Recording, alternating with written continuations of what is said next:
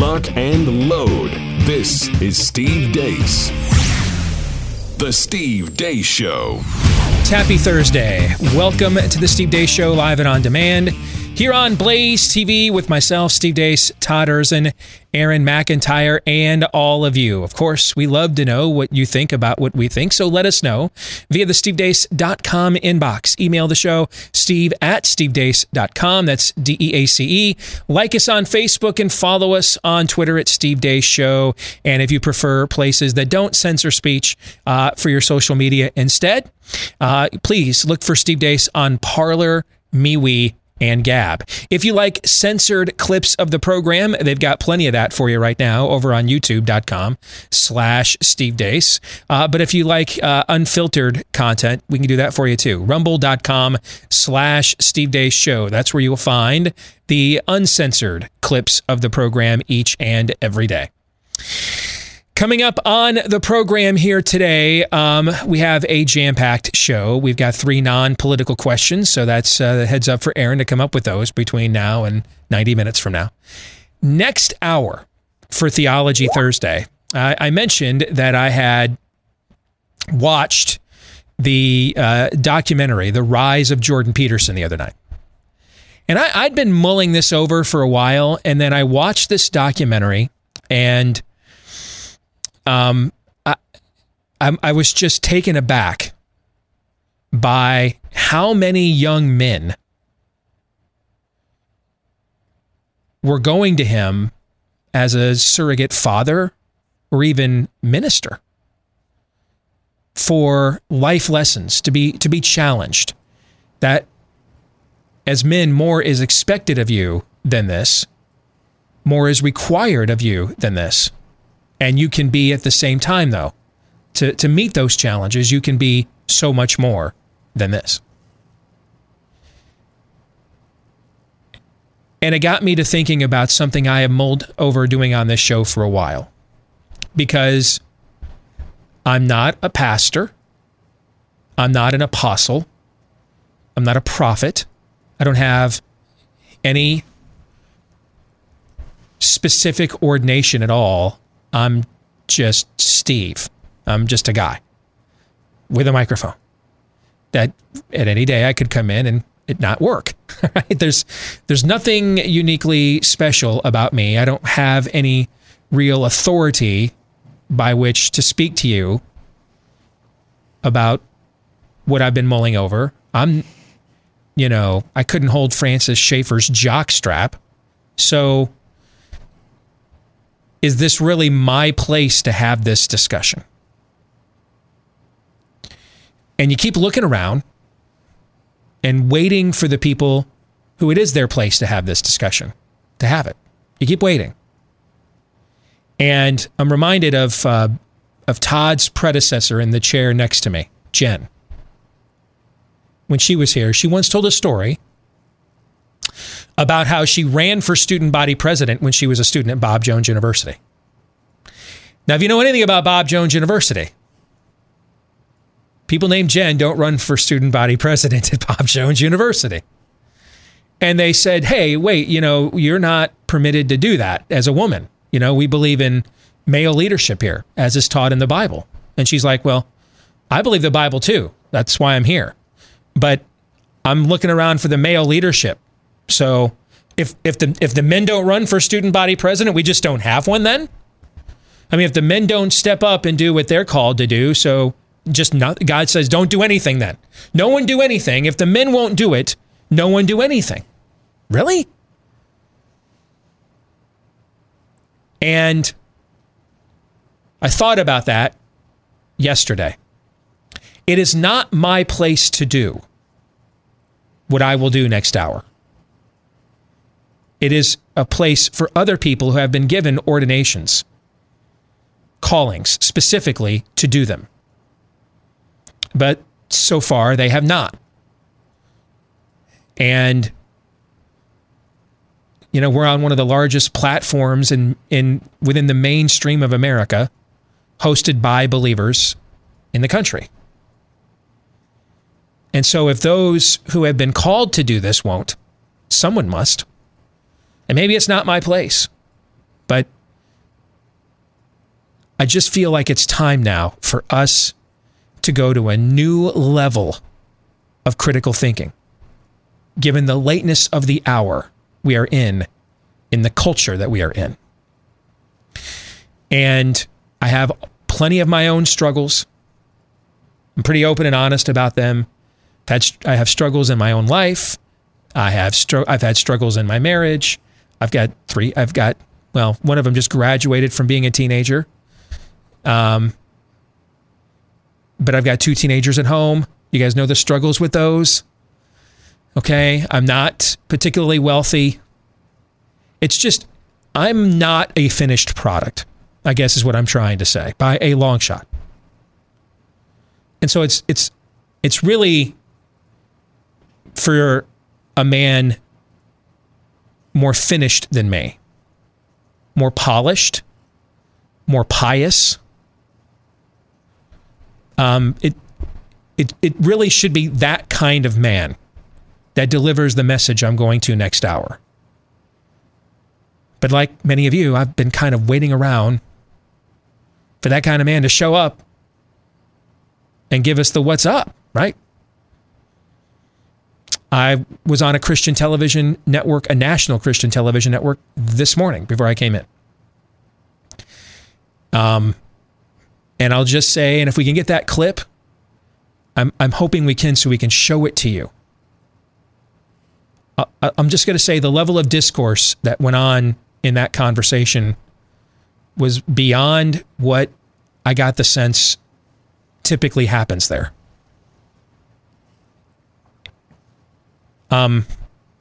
That's a problem. That's a problem. So if those who have the specific calling won't do it, or too few will, and a lot of our local churches won't, well, you know, I'm raising my kids here too. I just sent one off into the adult world. Someday soon, I'm guessing, she'll come home and say, hey, I'm getting married. Someday soon after that, she'll come home and say, hey, you're going to be a granddad. You know, I like what Jen said to Bob Jones back in the day, we're running out of time to kind of sit around and wait for the person the type of person we would all agree, this should be the one to cast the vision for us.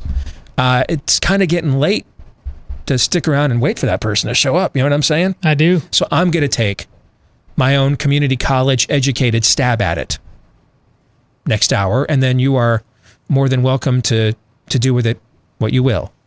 At the bottom of this hour, Josh Mandel, U.S. Senate candidate in Ohio, will be joining us. You know, the theme of our show this year is The Answer Is Us. And you guys ask me all the time, I mean, what can we do? What can we do? And I think it's really hard to hold somebody like Anthony Fauci accountable, given he's not elected. That's one of the themes of our best-selling book, Fauci and Bargain, the most powerful and dangerous bureaucrat in America. And, you know, you guys have done so much to elevate the message of this book beyond what we are capable of doing. You made it number 1 at Amazon, number 1 at the Wall Street Journal, number 4 at USA Today. But I was thinking, and it was a good friend of mine texted me yesterday. He said, you know, there's a key person missing from this conversation who could probably use the message of this book more than anyone else. And there's 330 million people in America.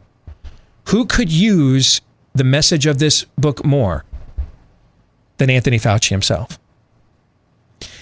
So, folks, you've done a lot for this book already. I'm going to ask you, though, to do one more thing. One more thing.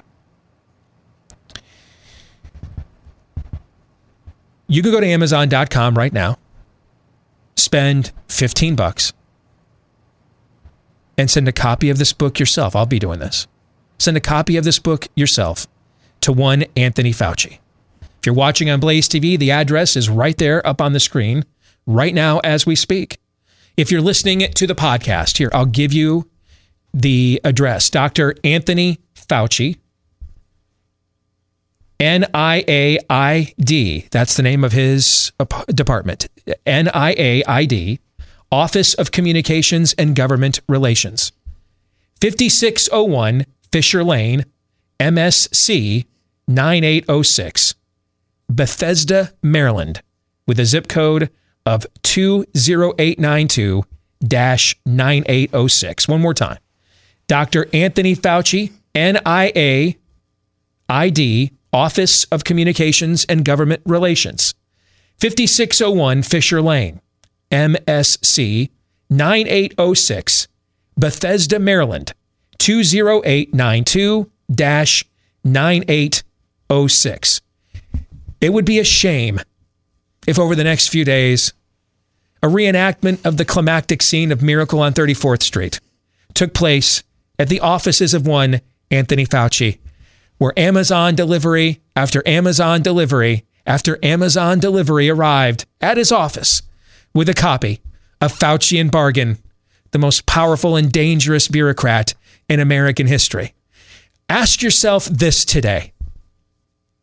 Short of giving it directly to a missionary or your own children, what better investment of $15 are you going to come up with here today than sending a message to Anthony Fauci by sending him a copy of this book? And you can have a book via Amazon shipped to any address you want, including his. And with that, here's Aaron's rundown of what happened while we were away.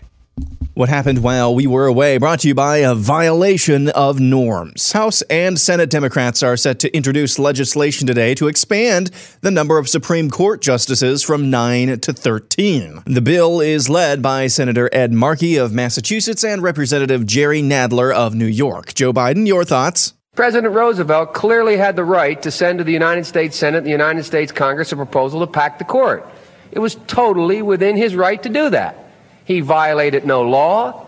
He was legalistically absolutely correct, but it was a bonehead idea. White House Press Secretary Jen Psaki was asked this at a press conference yesterday regarding Title X. Talk about equity, if I may interrupt. How is it equity? How is it fighting systemic racism when abortion, we well know, disproportionately affects minority children?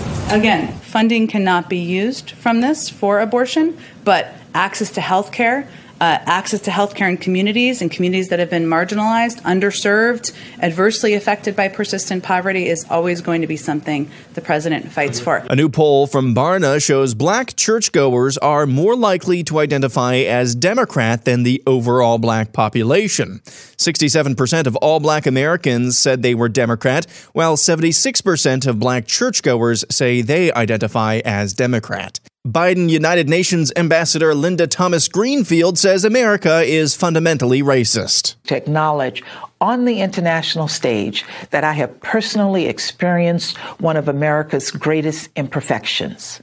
I've seen for myself how the original sin of slavery weaved white supremacy into our founding documents and principles. Moving on, a new report picked up by The Hill and the New York Times shows that regular exercise can help reduce your risk of COVID-19. Learning Chinese today, today's phrase is knock me over with a feather. 用羽毛打我一下. Checking in on Wisconsin, where their mask mandate was removed back on March 31st. Since that time, their neighboring states of Minnesota and Illinois, both with continued mask mandates, have seen worse increases in case loads. Hey, yeah, CT. The Department of Justice will file no charges in the deadly shooting of Air Force veteran Ashley Babbitt during the events at the U.S. Capitol on January 6th. We still don't know the name of the person who killed Babbitt. Senator Josh Hawley spoke about Major League Baseball and the need for another round of trust busting. Major League Baseball is not the only one. We had news just this past weekend that 100 CEOs of the largest corporations in the world met together to talk about how they are going to launch some sort of plan to influence other states across the country. This is exactly what the railroad barons tried to do a century ago. It's exactly the same thing. It's trying to control the democratic process. It's trying to leverage economic power to exert political influence. It's trying to push forward a particular political and ideological agenda. And the answer to this now is the same as the answer a century ago. You got to break them up. So it's time for a new round of trust busting in the United States. Major League Baseball is a great place to start. And finally, Texas Congressman Chip Roy dropped a neutron bomb on the masquerade. We're all sitting here spaced out with this nonsense with masks, and it is 100% nonsense. This is all for show. I went to the local PGA Dell match play, which is hosted in my home city of Austin. And we were over talking, and we were talking to some friends of mine that I saw outdoors, nowhere near anybody. And we pulled our masks down, and we were talking to each other. And it was the pastor of the church I go to, and this lady comes up and she goes, "I'm sorry. You guys need to put your mask back on because the cameras can see you." Because the PGA Tour doesn't want to deal with any of the outcry from the left that, oh my gosh, if they catch one of their spectators out on the side of a golf course in 80-degree Austin, outdoors, oh no, they might see somebody they're not wearing a mask. This is all theater. Everything we're doing is theater. It is all for a show, and the mask mandate is part of it. This is a chart showing Texas, which is masked, I oppose that, versus Georgia, which was unmasked, and there's no correlation. Or there is a correlation, it's that the virus exists. Do a search on the mental health. Right now, just Google mental health and children and masks. Study after study after study talking about how bad it is for children. And then let's get back to the fact that we have 20,000 children in custody in the United States because of the failed, incompetent, corrupt policies of this Democratic administration putting these children in facilities wearing masks. I yield. And that's what happened while we were away. Aaron's Montage brought to you by Patriot Wine. You know, down in Argentina, they've got vineyards up at 9,000 feet where they make world-class, like 90-point wine there. But now they're coming under threat from these radical mobs that are attacking and seizing their land. Buildings are burning down in the middle of the night. Equipment is getting looted. The government down there doesn't do a darn thing about it because they're in bed with these very radicals. So naturally, people are snapping up these wines while they still can because they taste absolutely incredible, which the three of us can all attest to. We've all taken a bottle of this home and enjoyed it immensely, all right? With notes of blackberry, dark cherry, leather smoke. They go great with grilling red meat, particularly steak. And today, the guys over at patriotwine2021.com, they got another special shipment of these wines in, and they want to share them with all of you. You get 50% off that wine and then another 50% off the shipping. Double savings. No need for a promo code. 50% off the wine and 50% off the shipping. No need for a promo code. Just go to patriotwine2021.com. That's the website. That's all you got to do. 50% off the wine, 50% off the shipping at patriotwine2021.com. Give these winemakers some love because the wine, they're not just patriots. The wine itself is outstanding as well. So let's get to Aaron's Montage. In fact, there's one issue that I want to address today, because more and more we've got to think critically here. More and more, and you guys have done a phenomenal job. I mean, the last few weeks of buy, seller, holds, man, have just been cash money. And it's not just been like a couple that are like, wow, that was really good. I mean, it's just like one after another, the amount of critical thinking that's going on out there. So that's good. Synapses are firing, okay? And let's keep it going. Nothing you're seeing on this stack the court thing is real. Nothing. Like my buddy Chip just said there in that clip about the masks, this is all masterpiece theater. None of this is real. None of it is. Democrats have a 6-seat majority in the House. They can't get Sinema and Manchin to go along with anything really radical that they want to do in the Senate. They don't have the votes for this, which is exactly why they're doing it. All right? That's exactly why they're doing it. Think of your 50 Barack or Obamacare show votes when Republicans had control. Now, hey, I'm not saying that there is a growing element of the Democratic Party that if given the power to do this, they would. And I would love it if they did, but I'll get to that part in a minute of the conversation, okay? Let's just look at this first of all politically. This is theater. They dangled out the court thing out there, and our side can't help but respond because the number one issue most of you people vote Republican on is judicial appointments. So the border issue, remember the border? Did all those kids just go home? What's a border? Yeah. So we're not talking about that today, are we? No. No. Whole controversy.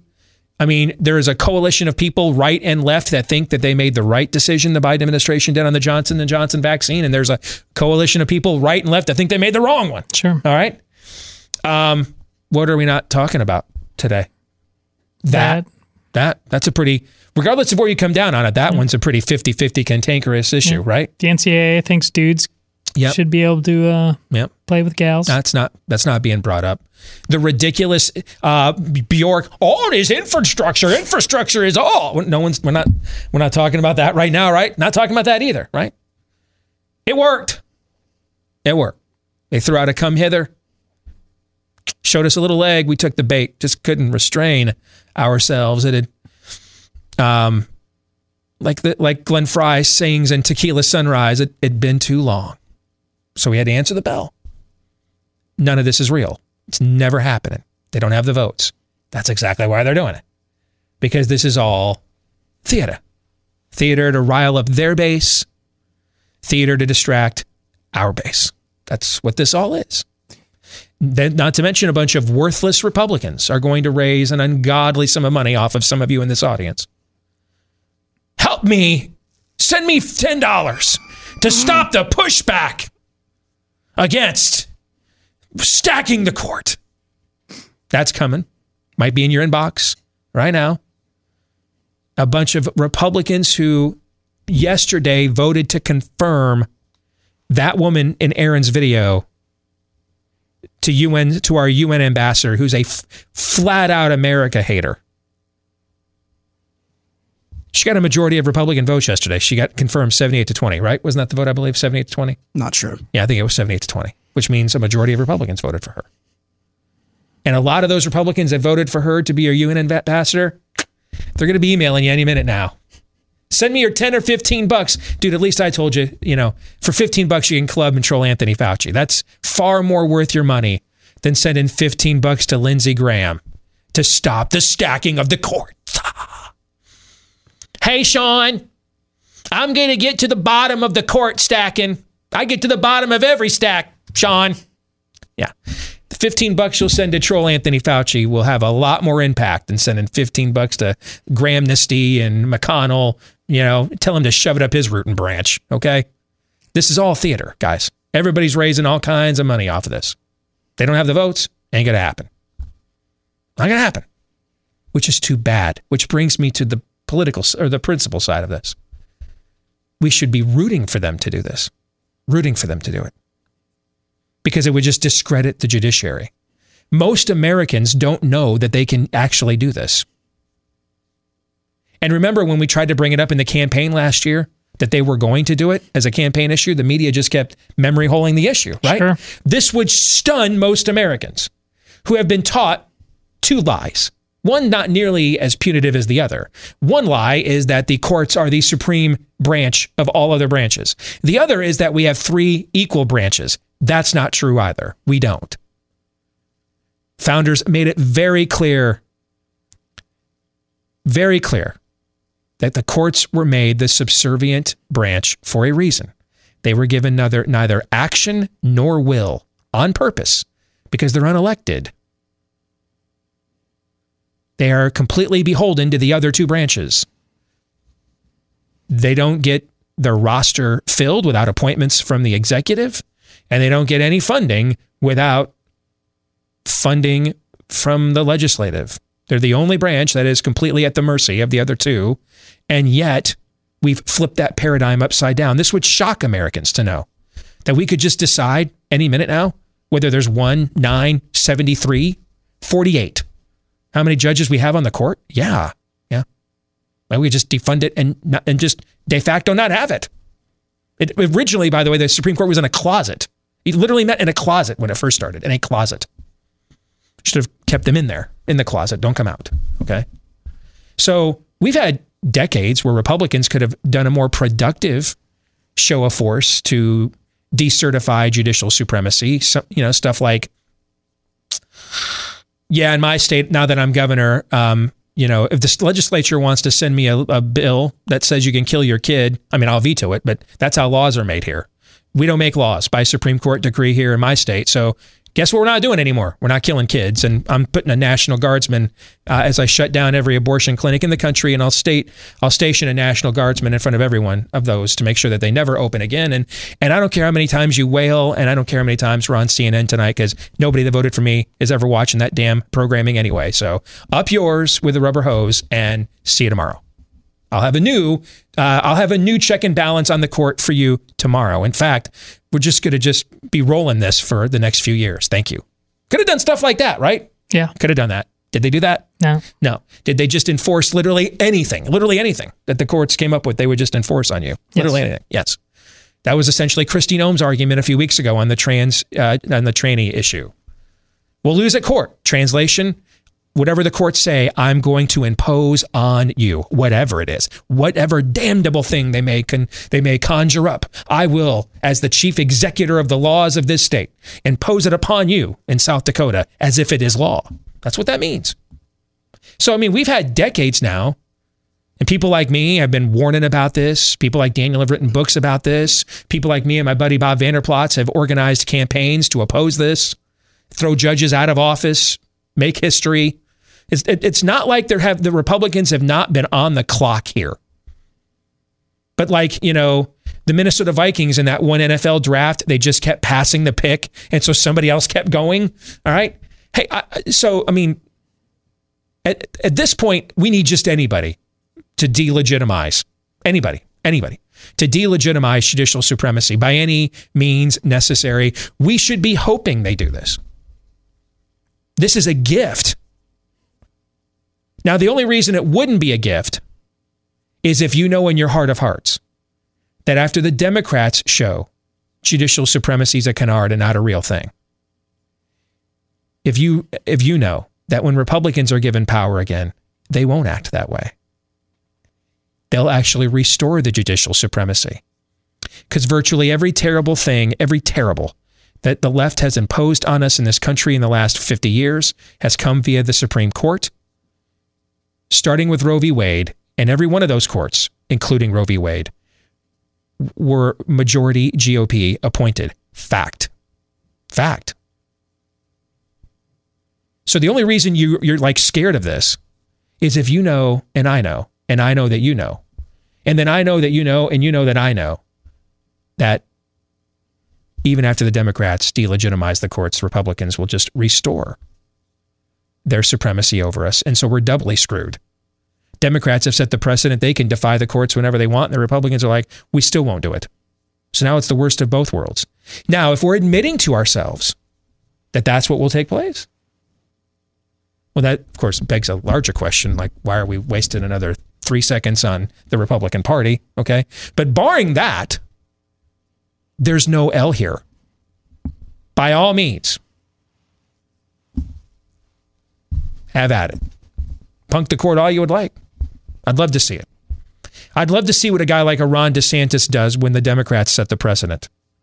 That the courts are not the supreme beings in our government, given what we've already seen him willing to do, right? Mm-hmm. Take that talking point off the table.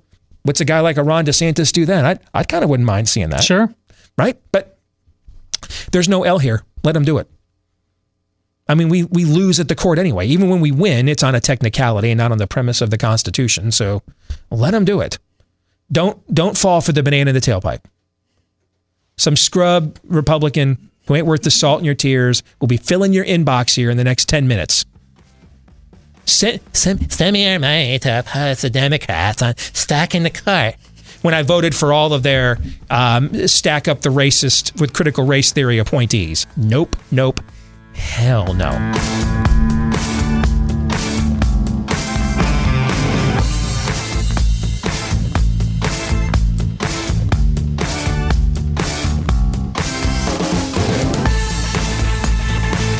Scoremaster can be the difference between getting whatever deal they offer you on a home car, credit card, or apartment, or getting the best deal and saving money. Now, how is that possible? Because the average ScoreMaster user adds about 60 points to their credit score in about 3 weeks or less. And get this, sometimes you can add up to 30 plus points in just a few days. That's obviously a real game changer. How does it work? Because they show you what the banks have on you, why you have the score you have, and then can help you chart a path to get to the score that you want. They can also show you how your current spending even affects your score when you use a revolving credit card account, for example, as opposed to a debit card and things of that nature. So even when you pay certain bills, that can have an impact on your score too. That's why the average ScoreMaster user logs in as many as 5 times a month. It's almost like another form of like having another website for your online banking. And remember that ScoreMaster is also simple, easy to use, takes just about a minute to enroll, see your points, and then find out how to get the points that you want, and get $1 million in fraud insurance to protect your score as well. When you go to scoremaster.com/Steve, again, that's scoremaster.com/Steve.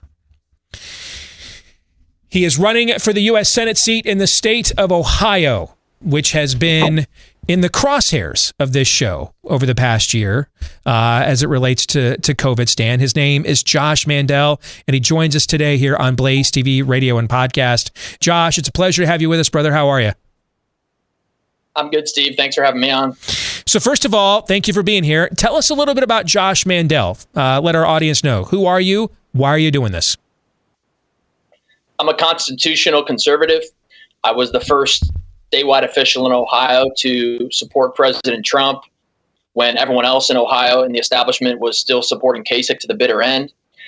And when I was state treasurer, I took on Kasich every time I could when he was acting like a squishy establishment Republican. And now we learn he's actually a Democrat. And I've also been taking on Mike DeWine. I think he's a tyrant. I think he's taken the big hand of government and just tried to shove it to the little guy here in Ohio, and he's trampled on our liberty. Liberty is very important to me because I'm a Marine Corps vet. I did a couple tours in Iraq.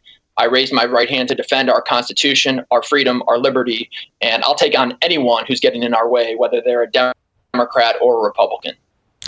Well, first of all, thank you for your service, obviously, on behalf of everybody on our show and our entire audience. Thank you for that.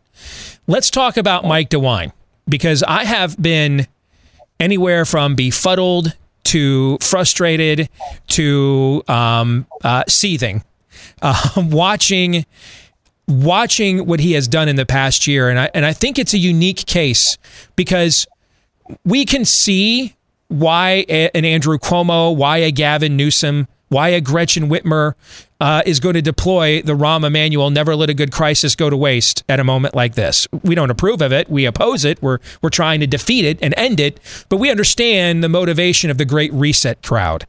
What has fascinated me about your governor, Josh, as someone who has covered this virus and the policies surrounding it as much as anybody in the media has in the last year, he is the one case I can think of like someone who seems to be his level of tyranny seems to be out of like almost affection, like devotion to the virus. Like his Twitter account, he's like posted like multi-tweet sonnets to the virus, like love songs, like he's going Air Supply karaoke, like it's almost like he views this as this is his moment. He was like put on earth to save the people from Ohio from COVID. And I'm reminded of what the great C.S. Lewis once said, that the worst tyrants of them all are the ones who really believe in the sincerity of their good intentions.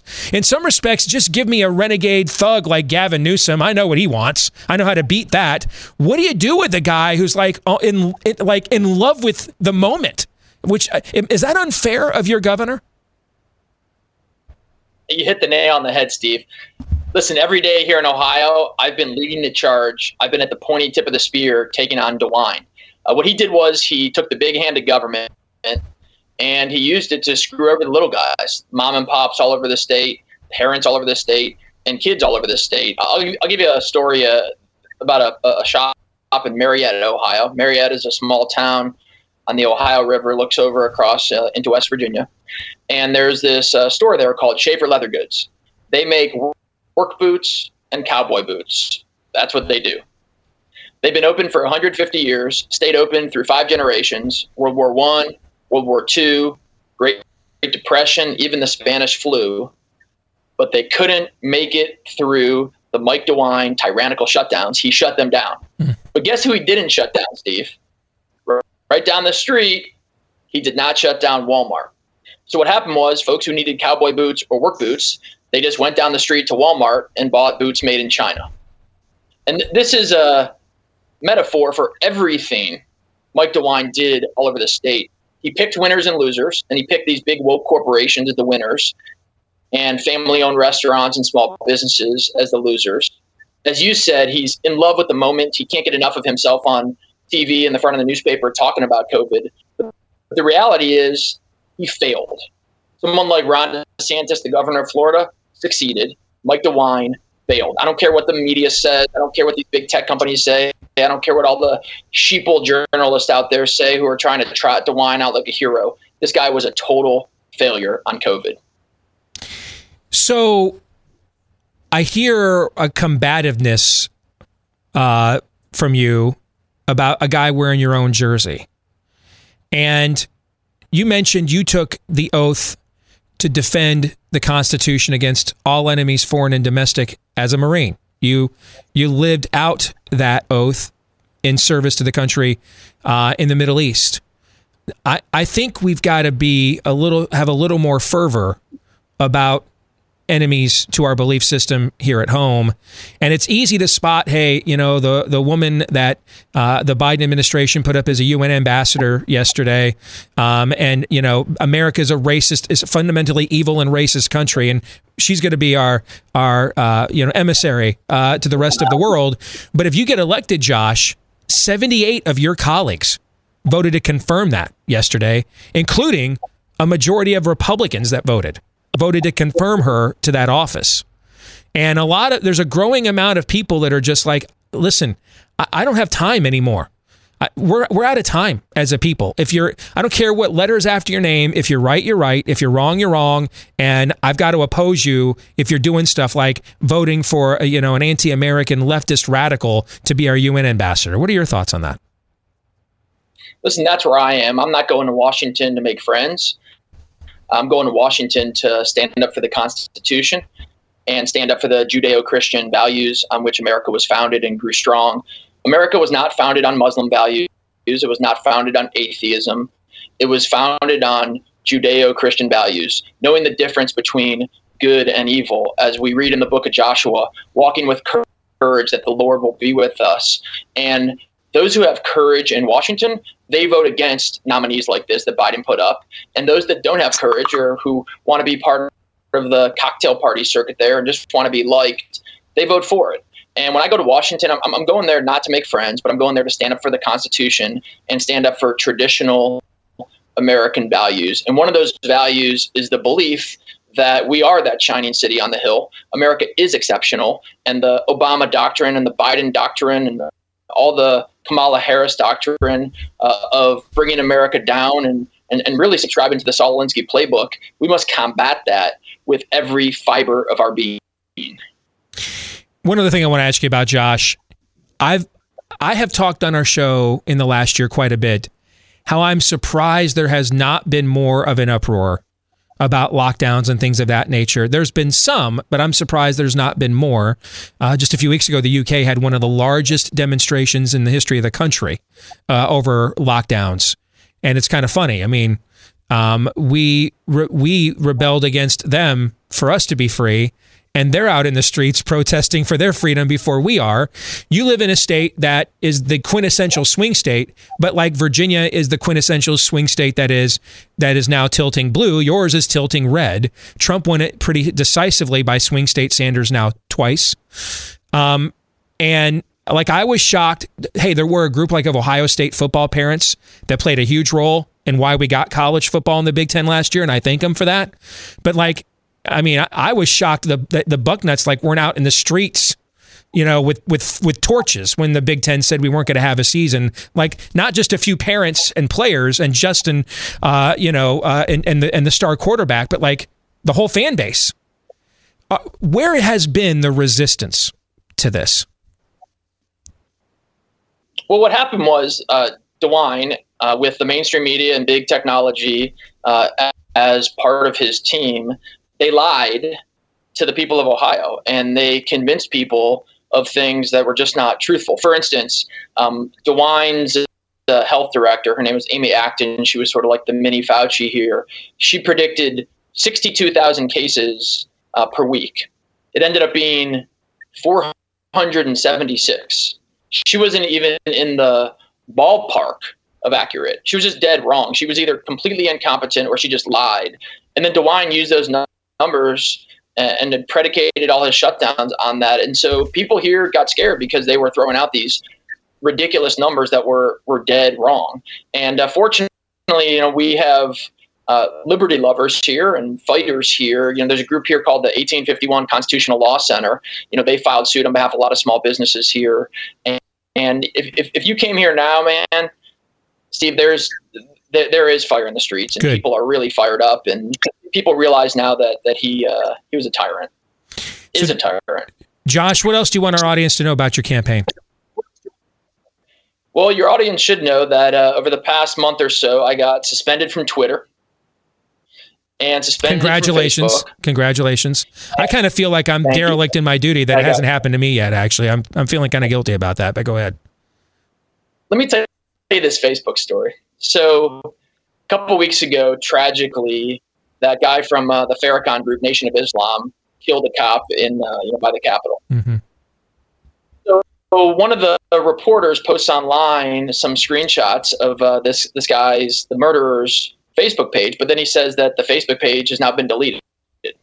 And we know why, because the killer was a member of Nation of Islam and Farrakhan and all that. They want to protect groups like that. So I asked Facebook a question, simple question, legitimate question. The question I asked was, why did you delete the profile of the Nation of Islam cop killer? And their response to that was suspending me for 30 days. For having the audacity to ask a question. Like, are we in America? Are we in North Korea? I mean, what is going on here? Like, we can't even ask questions of these big tech companies. And so, listen, every time Facebook suspends me or Twitter suspends me or the mainstream media cancels me, it just makes me stronger. And so in every speech I give throughout the state, every town hall meeting, every patriot group, every Tea Party group, every church I speak at, I talk about this. And it's usually one of the times where I get the most applause is when people hear that I've been canceled by the mainstream media and by big tech, because they know I'm out here fighting. And listen, in Washington, Steve, we don't need wallflowers. We don't need Republicans that are soft and just want to be civil and go along, get along, and make friends. We need fighters, and that's what I'm going to be in Washington. Josh, how can people learn more about your campaign? Yeah, website is joshmandel.com, JOSHMANDEL.com. I'm a proud Marine Corps vet. As I mentioned earlier, I'm standing up for the Judeo-Christian values on which America was founded and grew strong. I'm not only taking on these wacky leftists like Pelosi and Schumer and Biden and Kamala Harris and Obama, but I'm also taking on squishy establishment Republicans on the right. And it's our time now to go to Washington to fight and to revamp the Republican Party and get constitutional conservatives there who are pro-Trump and have backbone and a steel spine. And that's me. And if you want to help us out, again, just go to joshmandel.com. Thank you, Josh. Good luck to you. All right. Take care. Thanks, Steve. You bet.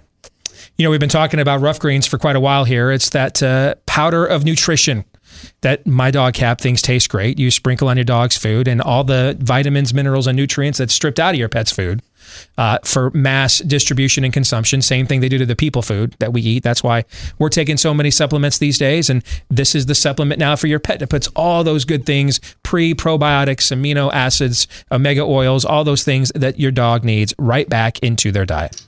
But you may be wondering, hey, I mean, how do I know my dog's going to like this? That's a fair point, which is why we're just going to give you the bag for free to find out. How's that? You're just going to pay for the shipping, but we'll give you the bag for free. Just go to roughgreens.com, RUFF. Get that 14-day jumpstart bag right there. You'll see on screen. You get that. You try it for a couple of weeks. See if your pet likes it. If they don't, hey, all you spent was a couple bucks shipping to find out. But if they do like it, now you've got something for a healthier, happier pet. Roughgreens.com, RUFF. Try it right now for free. Just pay for the shipping. Roughgreens.com, or give them a call at 833-ROUGH-DOG. 833-ROUGH-DOG. All right, we've had a lot go on here in the opening hour of the show. We got about a minute and a half for you guys to tell me what you thought of it. So, go! Well, I wish Josh Mandel all the best. His election should be obvious, consider the circumstances. But what's also obvious to me is that Mike DeWine should have been recalled a long time ago. So people simply like fear and self-loathing these days, and that's a tough hill to climb for somebody who just makes sense and loves this country like Josh Mandel.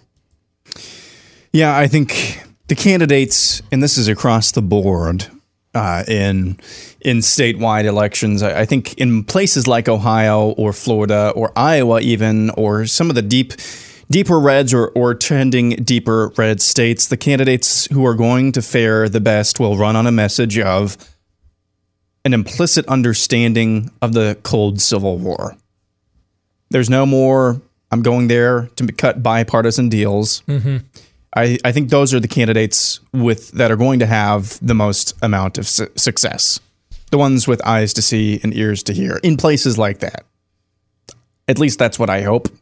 That's what I hope. And I hope, with Todd, I hope and wish Josh Mandel the best. And hopefully the people of Ohio will rise up against the tyranny of Mike sonnets to the virus DeWine. Also, this is actually a test for Donald Trump.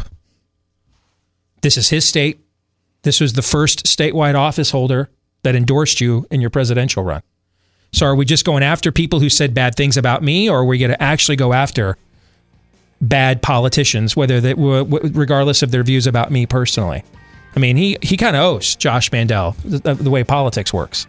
So I think it's also a test for him, in a way. Theology Thursday's next.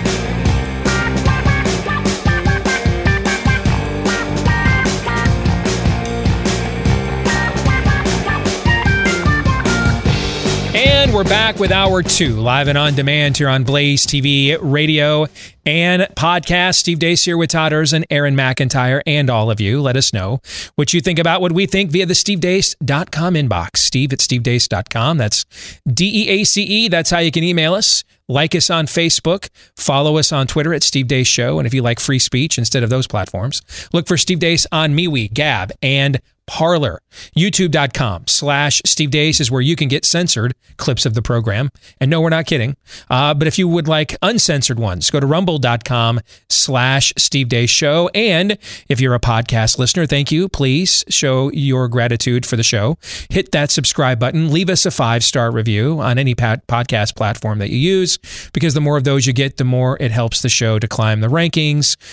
We get benevolent algorithm distribution from Skynet, not to mention our own fragile male egos are satiated. So thank you to the thousands of you that have left us those 5-star reviews already. What are you waiting for? And then why haven't you left us another one? I'm always asking myself that. Why aren't there more? All right. This portion of the program brought to you by realestateagentsitrust.com. You know, trying to sell your home in any environment, any economy, even the Trump economy, which was the best economy we'd had since the dot-com boom, even that environment can be challenging. But how about these unprecedented times? Bing. Thank you. You want to definitely make sure before you go into what can be one of the more stressful times in your life, buying and selling a home, or buying and selling a home. Make sure you go in with an agent that will take charge of the situation, but will remember who is ultimately in charge of the situation, and that's you. Now, where would you find such an agent that you can trust, who can also deliver results with a proven, fully vetted, verified track record of success? Why, the name kind of says it all. realestateagentsitrust.com. A lot of these are agents that come right out of this audience. All right. realestateagentsitrust.com is where you want to go. We can find you an agent almost anywhere you want to go or leave. at realestateagentsitrust.com. I'm already getting numerous emails from those of you who have decided, yes, there is one person in particular who needs the message contained within Faucian Bargain. You're already sending him copies, but several of you would like us to repeat the address. Trust me, this is the best $15 other than to a charitable cause that you will spend, because you can have a book sent directly to Dr. Fauci. It is, after all, a bit of an homage. It is a compilation of his handiwork. Instead of him having to write his memoirs, why, we just saved him from that task. Dr. Anthony Fauci, NIAID. That's the name of his branch. That's the abbreviation. NIAID, Office of Communications and Government Relations. Again, that's Office of Communications and Government Relations. 5601 Fisher Lane, MSC 9806. 5601 Fisher Lane, MSC 9806, Bethesda, Maryland. That's again Bethesda, Maryland. 20892-9806 is the zip code. That's 20892-9806. And you can send Dr. Anthony Fauci a token of your appreciation by sending him a copy of the book, the best-selling, #1, in fact, best-selling book. I mean, Anthony Fauci has accomplished many things in his lifetime. I don't know that he's ever been the muse for a #1 book, and now he can say that he has. And you can send him a token of that appreciation there. And I'm sure as more and more of those Amazon deliveries come in, that he will appreciate it. All right, let's get to Theology Thursday. And I just want to reiterate what I said when I teased we were going to do this today, that this should not come from the likes of me. I've been a Christian since 2003. I've grown quite a bit in my faith. And I've been very public and bold about it on numerous public platforms. But I'm still a work in progress. I have blind spots. I have weak spots. I've got red light districts in the brain. I have had problems in marriage. I've had problems in my personal life. I'm not an apostle. I'm not a pastor. I'm not a prophet. Somebody who's a much more finished work. I'm not the next Francis Schaeffer or anything like that. I'm just Steve. Somebody who's a more finished work should be delivering the message we're about to deliver to you. It should come from somebody better than me. And we've sat around waiting for that to happen. And unfortunately, by and large, with a few exceptions, messages like this have not. And so we're wandering right now. We're wandering in the desert. You know, the other night I watched the Jordan Peterson documentary, The Rise of Jordan Peterson, and the amount of young men coming up to him after his talks, broken, tears in their eyes. Basically, he was doing the job their dad should have done all along, but didn't. The job a pastor, a minister, a priest should have done all along, a shepherd, but didn't. And it's very powerful. His message is very powerful. And I want to emulate that, but in a specifically biblical context. In the New Testament, the Apostle Paul writes a series of epistles.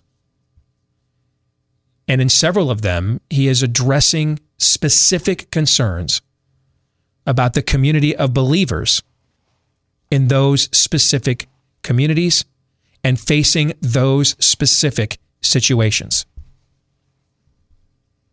In Galatia, they had a particular problem with a group called Judaizers. So Paul specifically addresses that for the people of that community, the church in that community. That was a specific challenge they were facing there. It doesn't mean there were not broader themes there which is why we are still sharing and doing catechesis based on Paul's letters 2,000 years later. But the inspiration for them was that particular situation. The letters to Corinth, a very pagan, debauched community in Greece. They had a very specific problem with a higher level of immorality. A guy sitting in the front row pew with his arm around his mom, basically, is a problem. All right, so he's addressing those specific issues to those specific people. Now, I'm not worthy to strap the Apostle Paul's sandals, but I'm going to do my best here to emulate that process. Specifically, what are the issues we as American believers are facing? Are we sons of Issachar? Do we understand the times and what to do about them? Christ called us to read and study and know the signs of the times. Discernment, or a lack thereof, is not permitted for the believer. In fact, the world's supposed to come to us for that. We've got, we've got the knowledge of the owner's manual to the universe, the Word. So I think it is time for us to come now and let us reason together. And I think we need to face the inconvenient truth about America. It is time for some brutal honesty about where we are and where we're headed. That we need a new black-robed regiment to honestly help us discern this culture and the times we're in. Right now, we don't. We have pockets of it, individual aspects of it, but we don't really have a unified black-robed regiment in our time. So I'm going to do my best here. It's just one guy with one show to fill that void. These are some inconvenient truths we need to confront, acknowledge, and absorb, starting with number one. We must see ourselves more as pilgrims now than patriots. The America we have been attempting to conserve is gone. The fundamentals of our culture, our heritage, are gone. We need to let go of the nostalgia. It is paralyzing us. Now, tradition and nostalgia are different.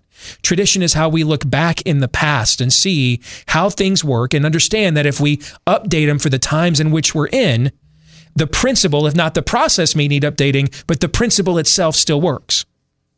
But nostalgia causes us to want to recreate the process instead. And then the principle gets lost. It's got to look just like this. This is how it looked before. This is what we did before. It'll just do the same exact process all over again. And we get hooked on nostalgia. I believe right now we are paralyzed by nostalgia. We need to let go of the nostalgia of America and embrace the mission we have as pilgrims living in America. The good news is, to come here, we didn't have to risk life and limb on a rickety boat where many of us died. The good news is, once we landed here, we didn't have to watch half of us die the first 2 winters of disease and starvation. But aside from those calamities and every other definition of the word, we are pilgrims in this era now. This is all in many of the places we're going to go. What we believe and represent is either anathema or new. Number 2, we must also see ourselves more as sons of liberty than founding fathers. The times in which we are in call much more back to a 1776 than they do a 1789. They lived in a pre-Constitution world. They hadn't even conceived of one yet. We live in a post-Constitution world.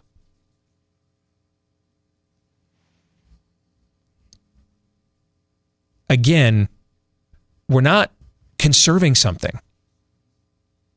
We're starting one. We're starting it.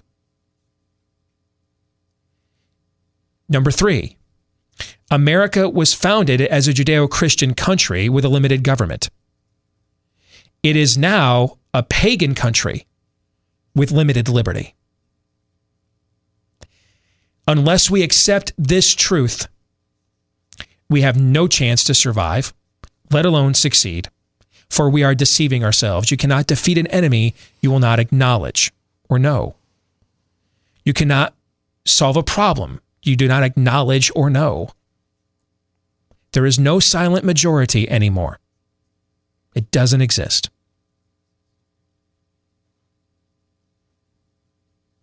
Number 4, the Constitution is a dead letter. The natural law it codifies, of course, remains as it always has and always will, because that is the code of the Creator.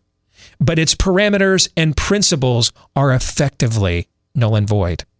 Even when the Constitution is defended by our politicians and judges, it's usually on a technicality rather than a premise. Remember when the Republicans opposed Obamacare for a decade on the grounds that, quote, we couldn't afford it. Not on the grounds that it's just completely, wholly, not even unconstitutional. It is anti-constitutional. The purpose of this legislation is to undo the scheme of the Constitution itself. That was its purpose.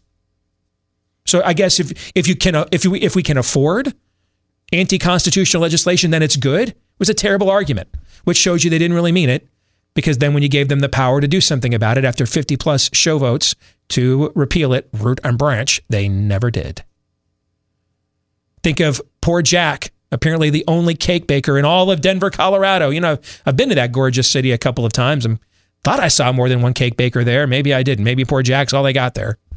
But they keep assaulting this guy. Please use your business, we demand, in order to perpetuate our pagan mythology. He keeps refusing. And the last time that he won at the Supreme Court, the court literally told the state of Colorado that if they could come up with another rationale for why they wanted Jack to do this other than religious animus, it was totally cool. It was totally cool to impose your will on somebody like that. Just don't make it, about something icky we can't defend. That's not defending the Constitution. That's not upholding it. That's just unraveling it, Weezer style, the sweater song, just one thread at a time, as opposed to the other guys that are just, kicking tires and lighting fires with it.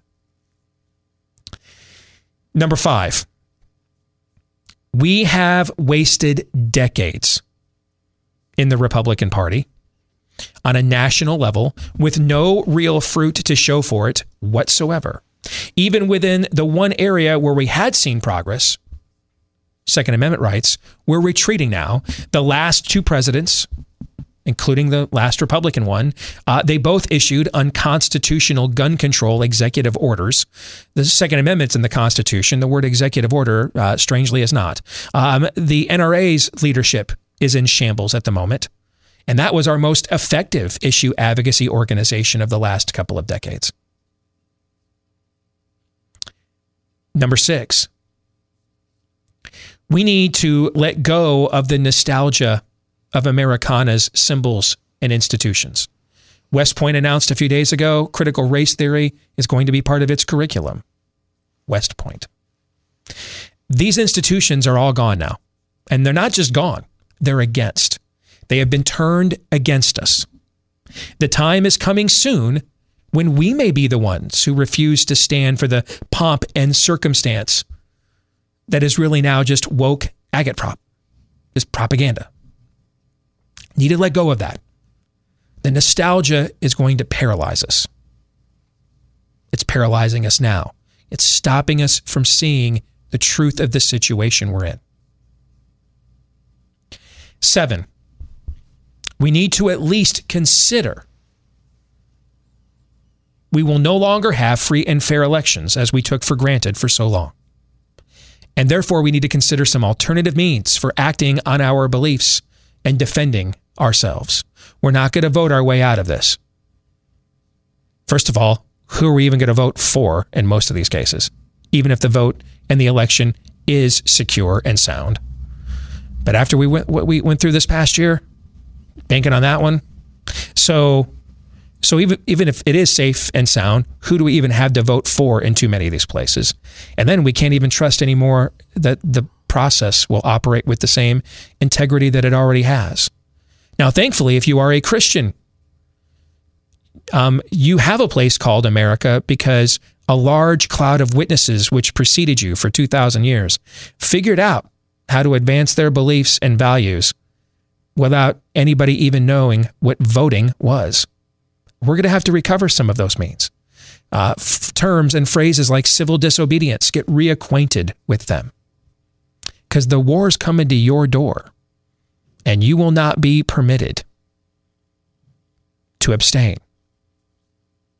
You will not be permitted to say, hey, leave my name out of this. History shows those who say, leave my name out of this today, out of fear of the mob, will be taken by the mob tomorrow. Number 8, we will imminently be banned from any and all mainstream platforms of significance in this country. That could mean tomorrow, could mean 5 years from now, but we are on borrowed time. It's almost as if Gutenberg invented the printing press. Luther figured out, hey, I can use this new development, this new invention to get my message out.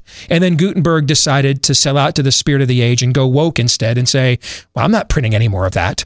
That's what social media has done. And it's our new city gate where the vast majority of information is disclosed and distributed in our culture today.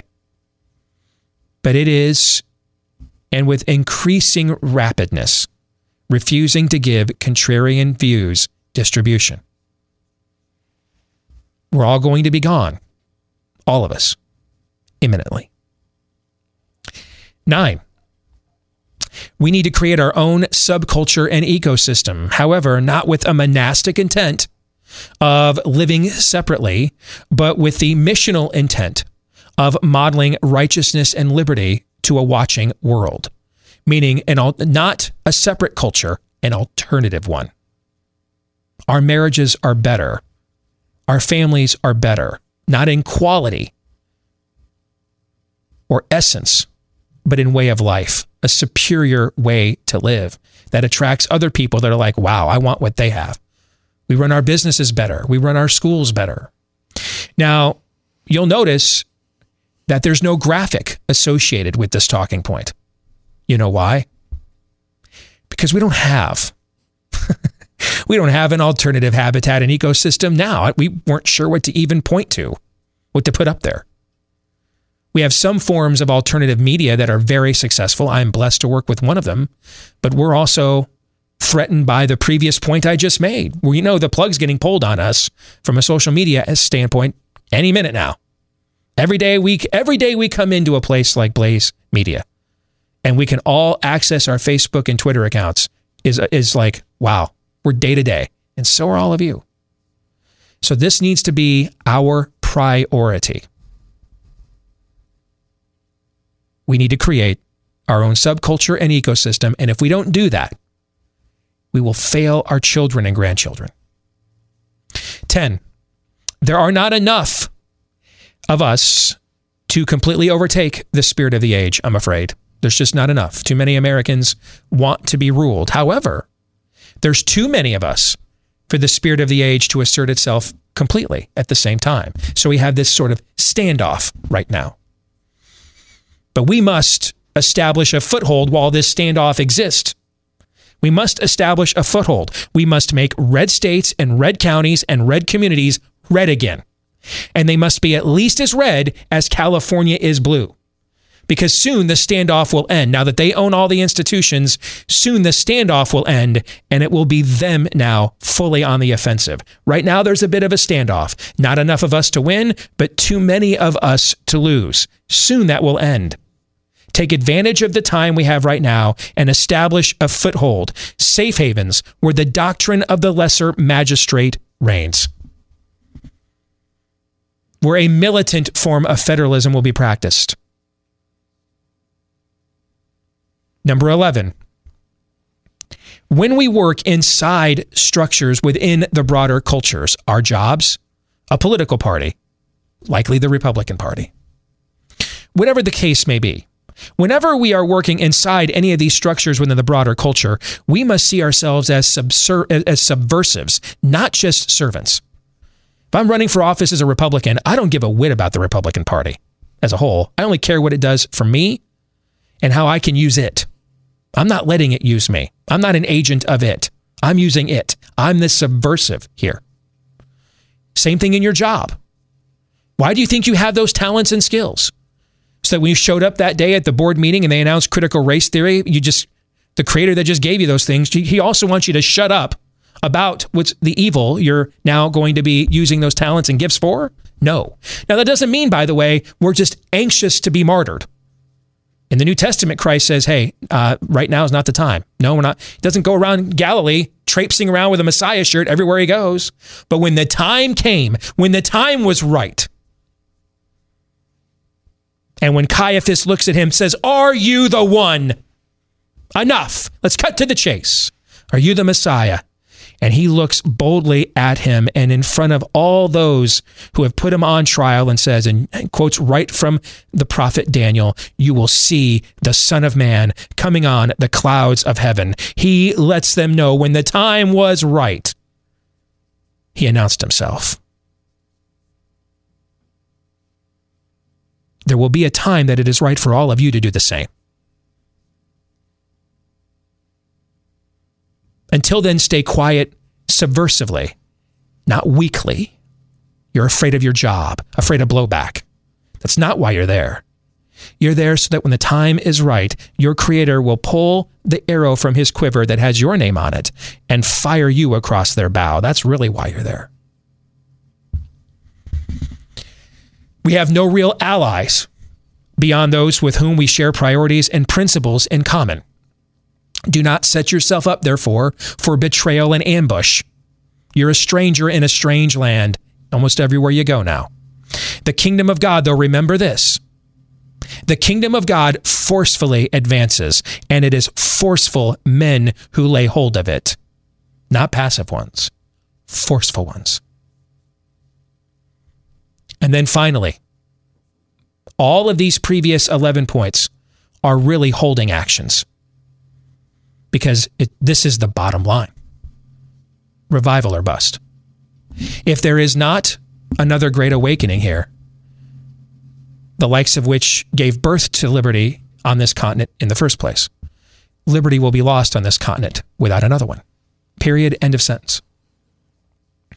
And collectively, without revival, these previous 11 steps will fail. But, as Paul says, to the Jew I am a Jew, to the Greek I am a Greek, I am all things to all people so that I may save some of them. We do these things because whether this thing is about to go dark and live out an Edmund Gibbons book and assume its place on the ash heap of history, or it does see revival, we are still called to love our neighbor as we love ourselves.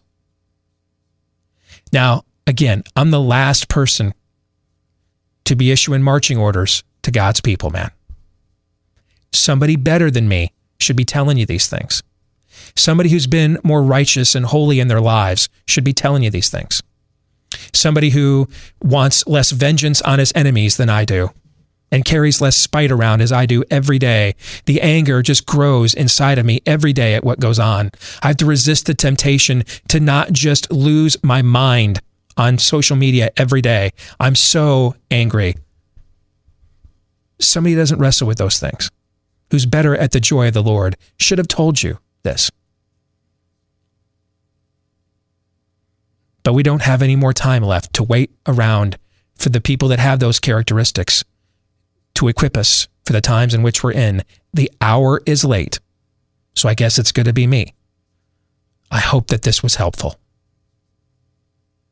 Now, Todd, you had no idea what these points were going to be. No. And that was on purpose because I wanted to get your cold reaction to these after I laid this out. And now I would like to hear it. That is a neutron bomb to what I regularly talk about as the gated community effect. There's no more hiding. There's no more cozy blankets. Get up and get out and do that which you are called to do as a child of God, to defend in all things the good, the true, and the beautiful, one of which used to be this great nation, and it isn't anymore.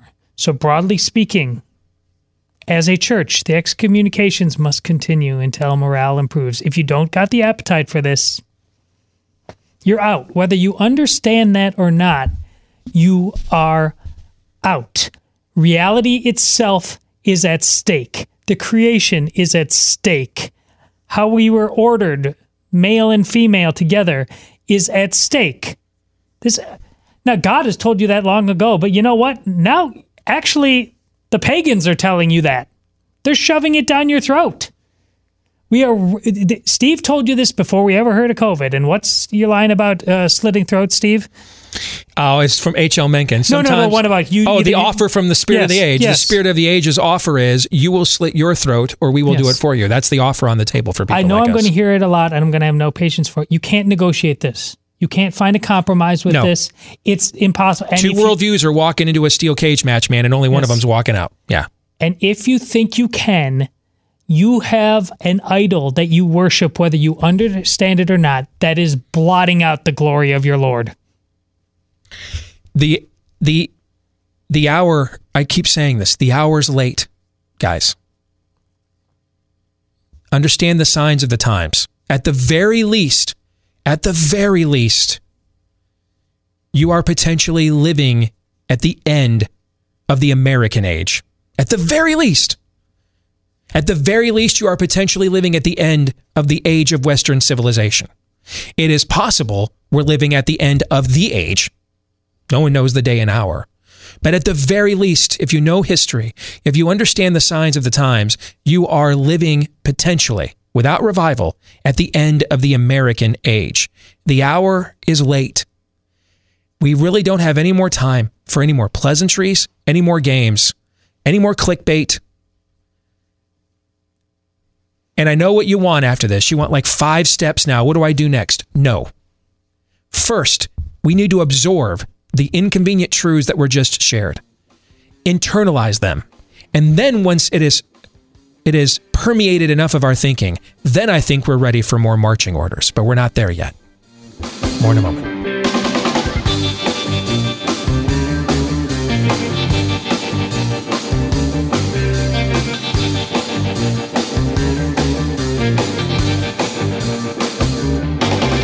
We all know the detrimental impact of too much screen time for kids, whether it's the content online, shortening of attention span, or loss in creativity. We need better ways for our children and grandchildren to use their downtime. That's why I want to tell you spend a couple of minutes telling you about Annie's Kit Clubs. They've got the perfect subscription box for both boys and girls. That's right. They believe those two things still exist over there.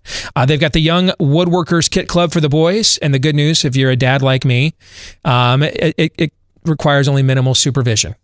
Okay? Hey, man, you want to debate on the 5 points of Calvinism? I'm your guy. Okay? But on the Woodworkers Kit, I'm doing the Steve Carell. Yikes. You know what I'm saying? So that's why this dad is happy to hear it comes with minimal supervision, but it's got an all-in-one woodworking kit that has all the materials and tools your boy needs. And for the girls, they get 2 fun craft projects because they're more special. Every month, they get 2 of these, complete with easy-to-follow instructions that kickstart her creativity through painting, beading, and more. So if you want to help your kids develop skills that actually work out in the real world while expressing their creativity, this makes a great gift. Go to AnniesKitClubs.com/Steve, and Annie's is ANNIE. AnniesKitClubs.com/Steve. Save 75% off your first order at AnniesKitClubs.com/Steve. One final note on our Theology Thursday message. We are going to be putting this out on all of our social media accounts as a separate clip later today.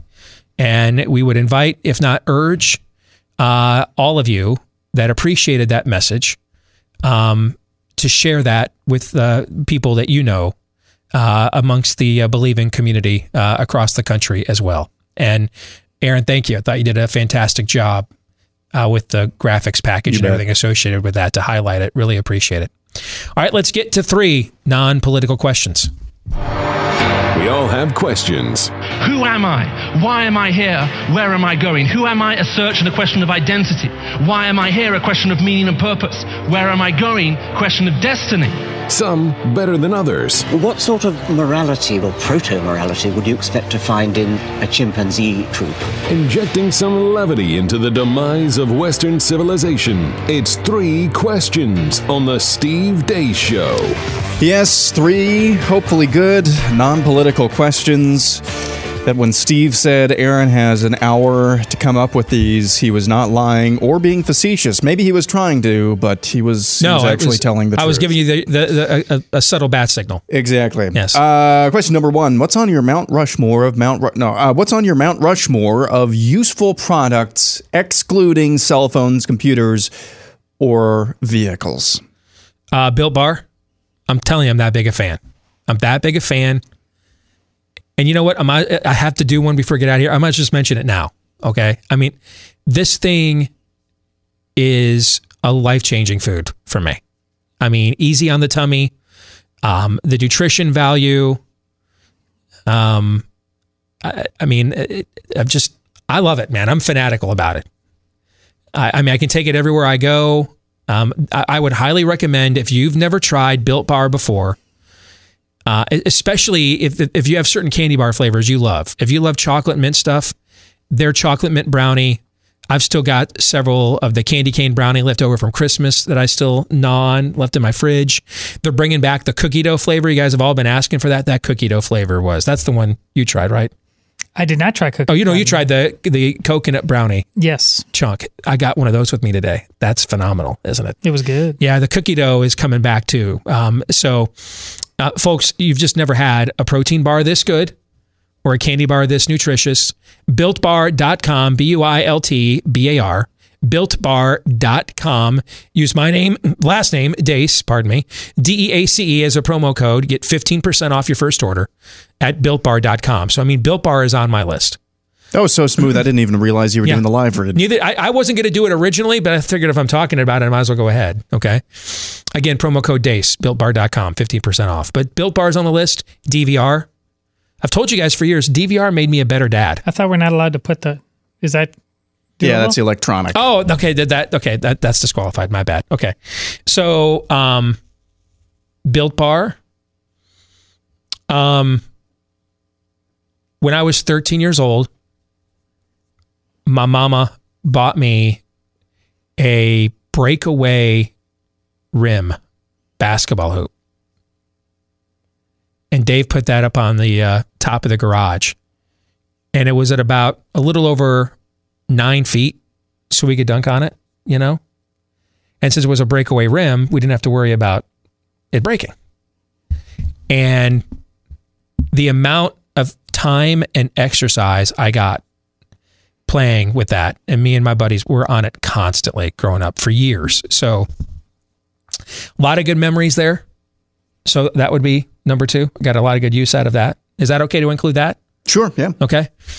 I'm struggling with the nothing electronic, man. I love my electronics. That's where I'm still thinking of my answer. I'm glad you're going first. Good. Number 3. How about you, dude? If in our day and age, our bikes, man. Oh, that's a good one. I mean, that's what unlocked the world of our neighborhoods when we were kids. Life is so fundamentally different that way now. I know. I mean, but dude, our bikes were essential when we were growing up in our age group. I know. That opening scene of Stranger Things where they're riding their bikes down the street. I mean, that was us, right? Yes, all day, all night. Mom was just, until they started kidnapping kids, then my mom was a little bit more concerned than just be home at dinner time, But our bikes, my breakaway rim when I was a kid, Built Bars, and so I need one more, right? Mm-hmm. Does a cassette tape count? Sure. Can I use it? Sure. Okay. I used to listen to, and I mean, I spent hours doing this at night in the summertime and waiting for the football season.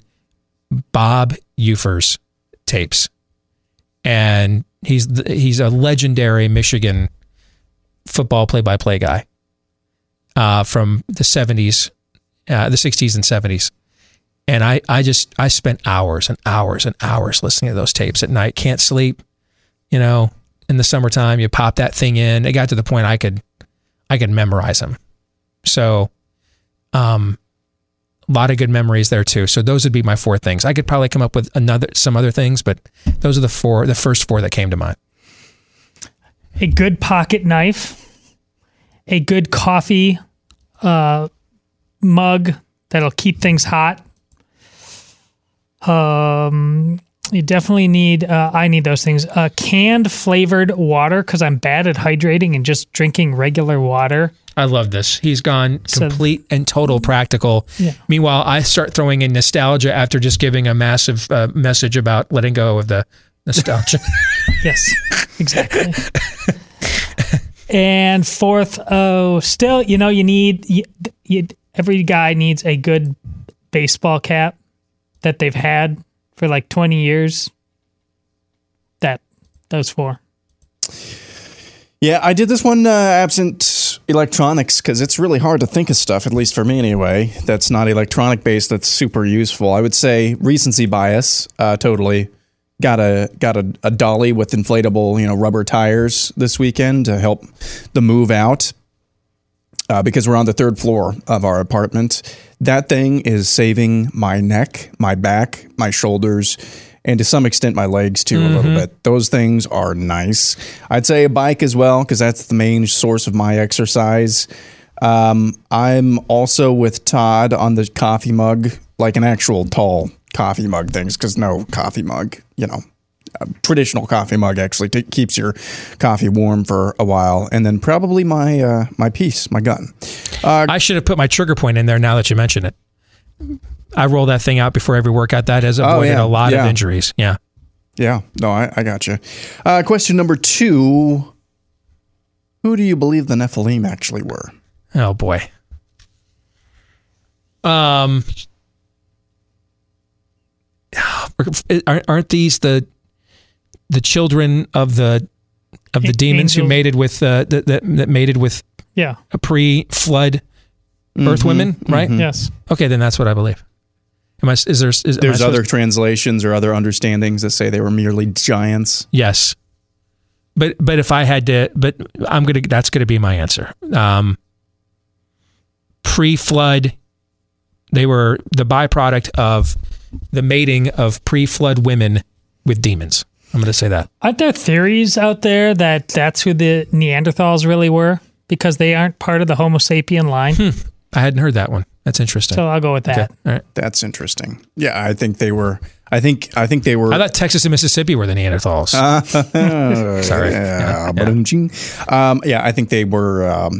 I think they had some demonic influence. I think, at least my understanding is giants is a pretty good understanding of who they were. Tell me why you asked that. What rabbit hole or rabbit trail did you think we'd go down with that question?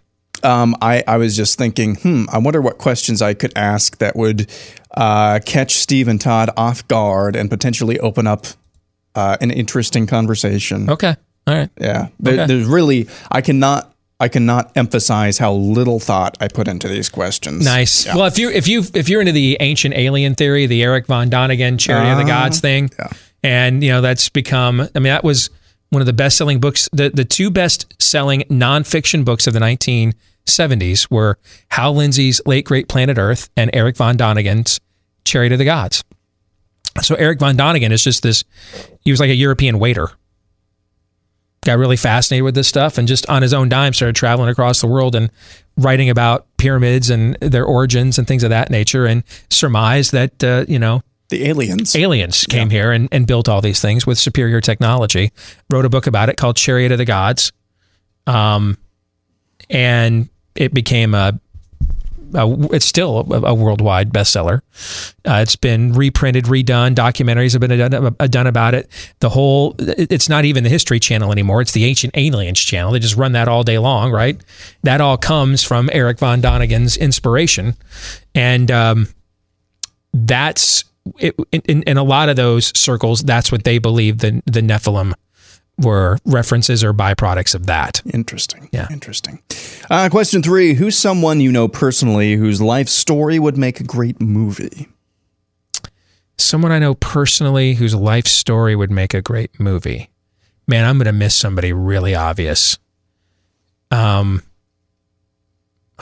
somebody just told me their story recently. I'm like, wow, that would make a great movie. I'll let you go first because I got to think about this one. Well, first one that pops to mind, there's this girl, family natively of Africa. I'm not entirely sure where, adopted here, now runs cross country and track, one of the best in the state right here. But when she started, she wasn't some sort of ringer. She's not some sort of prodigy. She just put in the hard work and was grateful for the opportunity she got by her adopted family to just believe in her. So locally, right here in Iowa, that'd be a pretty good one. Sunday afternoon special. Remember those? Thursday afternoon special. Is that what it was? Or are you thinking of like after school specials and stuff like that? Yeah, I remember those now. Now we're going. That's another throwback. Yes. Yeah. No, I'm still thinking. What do you have, Aaron? I've mentioned his name on here before. I mean, he's passed away now. I knew him personally, obviously, a big monumental figure in my family's life growing up. A guy named Dale Miller. He was just the softest soul you would ever know. He served as one of the chief engineers, and if not the head engineer of a county in southern Iowa for a number of years. But before that, if you met the guy, knew the guy at all, you would never have guessed he did what he did in World War II, which was by night going and scouting Japanese-held islands in the South Pacific for the Allied forces. You would never guess that if you had known him past that, because he never talked about it and he didn't like talking about it either. But I think that would make a pretty interesting story. All right, let me completely pander, but I think it's a good answer. What about Beck? What about Glenn? Yeah, I mean, his story, demons. He's faced the demons he's faced, the success story, the places he's been, the people he's interacted with. I mean, I don't know. I think that might be kind of a compelling biopic. Don't you think so? Heck, just the one day I spent time with him should be a movie. The first time I meet him, he went full end times prophecy. It was amazing. Not to mention, I am to Glenn as you are to me. I'm frankly just a complete byproduct of his coattails at this point. Right. So I got the movie deal from being on his show. Our book went #1 originally after being on his show. I'm on the show after his show. So, I mean, at this point, whatever I can do. Yes. Whatever. Not that he needs my help. They just put him in the Hall of Fame a few weeks ago. But whatever I can do to provide further guidance or suggestions for the advancement of the Kingdom of Beck. I seem to be getting some, at least some residual benefit of it. So I'm down to clown you. Oh, I'm coattails squared on this one. Yes, so. Coattails squared. Is that some real trickle down economics now for you right there? There you go. All right, we got about a minute and a half left. Final thoughts on today's show. Aaron, you've been shortchanged a little bit. I'll let you go first. Yeah, I mean, going back to the last segment and talking about the inconvenient truth about America. You know, the catacombs in Rome, not only were they used by Christians during times of heavy persecution for burial, they were also a source and one of the proto versions of Christian art and a way for that subculture to move around and communicate in some ways. And what's needed now, I don't want to make the mistake of right this very instant comparing America to Rome under Nero. We're trending that direction. I don't think there's any disagreeing with that, but we do need forms of once we accept like the first 4 or 5 premises that you laid out there of those 12, Steve. Once we accept those, we're going to have to start thinking about digital or cultural catacombs. For not only the conservative movement, we got to stop using that word too. For whatever this movement was, or is going to be, we're going to be marginalized and we're going to be forced underground. Maybe literally someday, but at least in the short term, the near short term, digitally and metaphorically.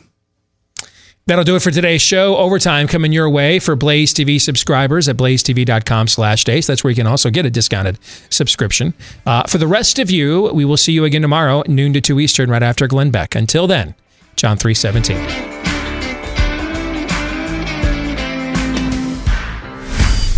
This is Steve Deace on the Blaze Radio Network.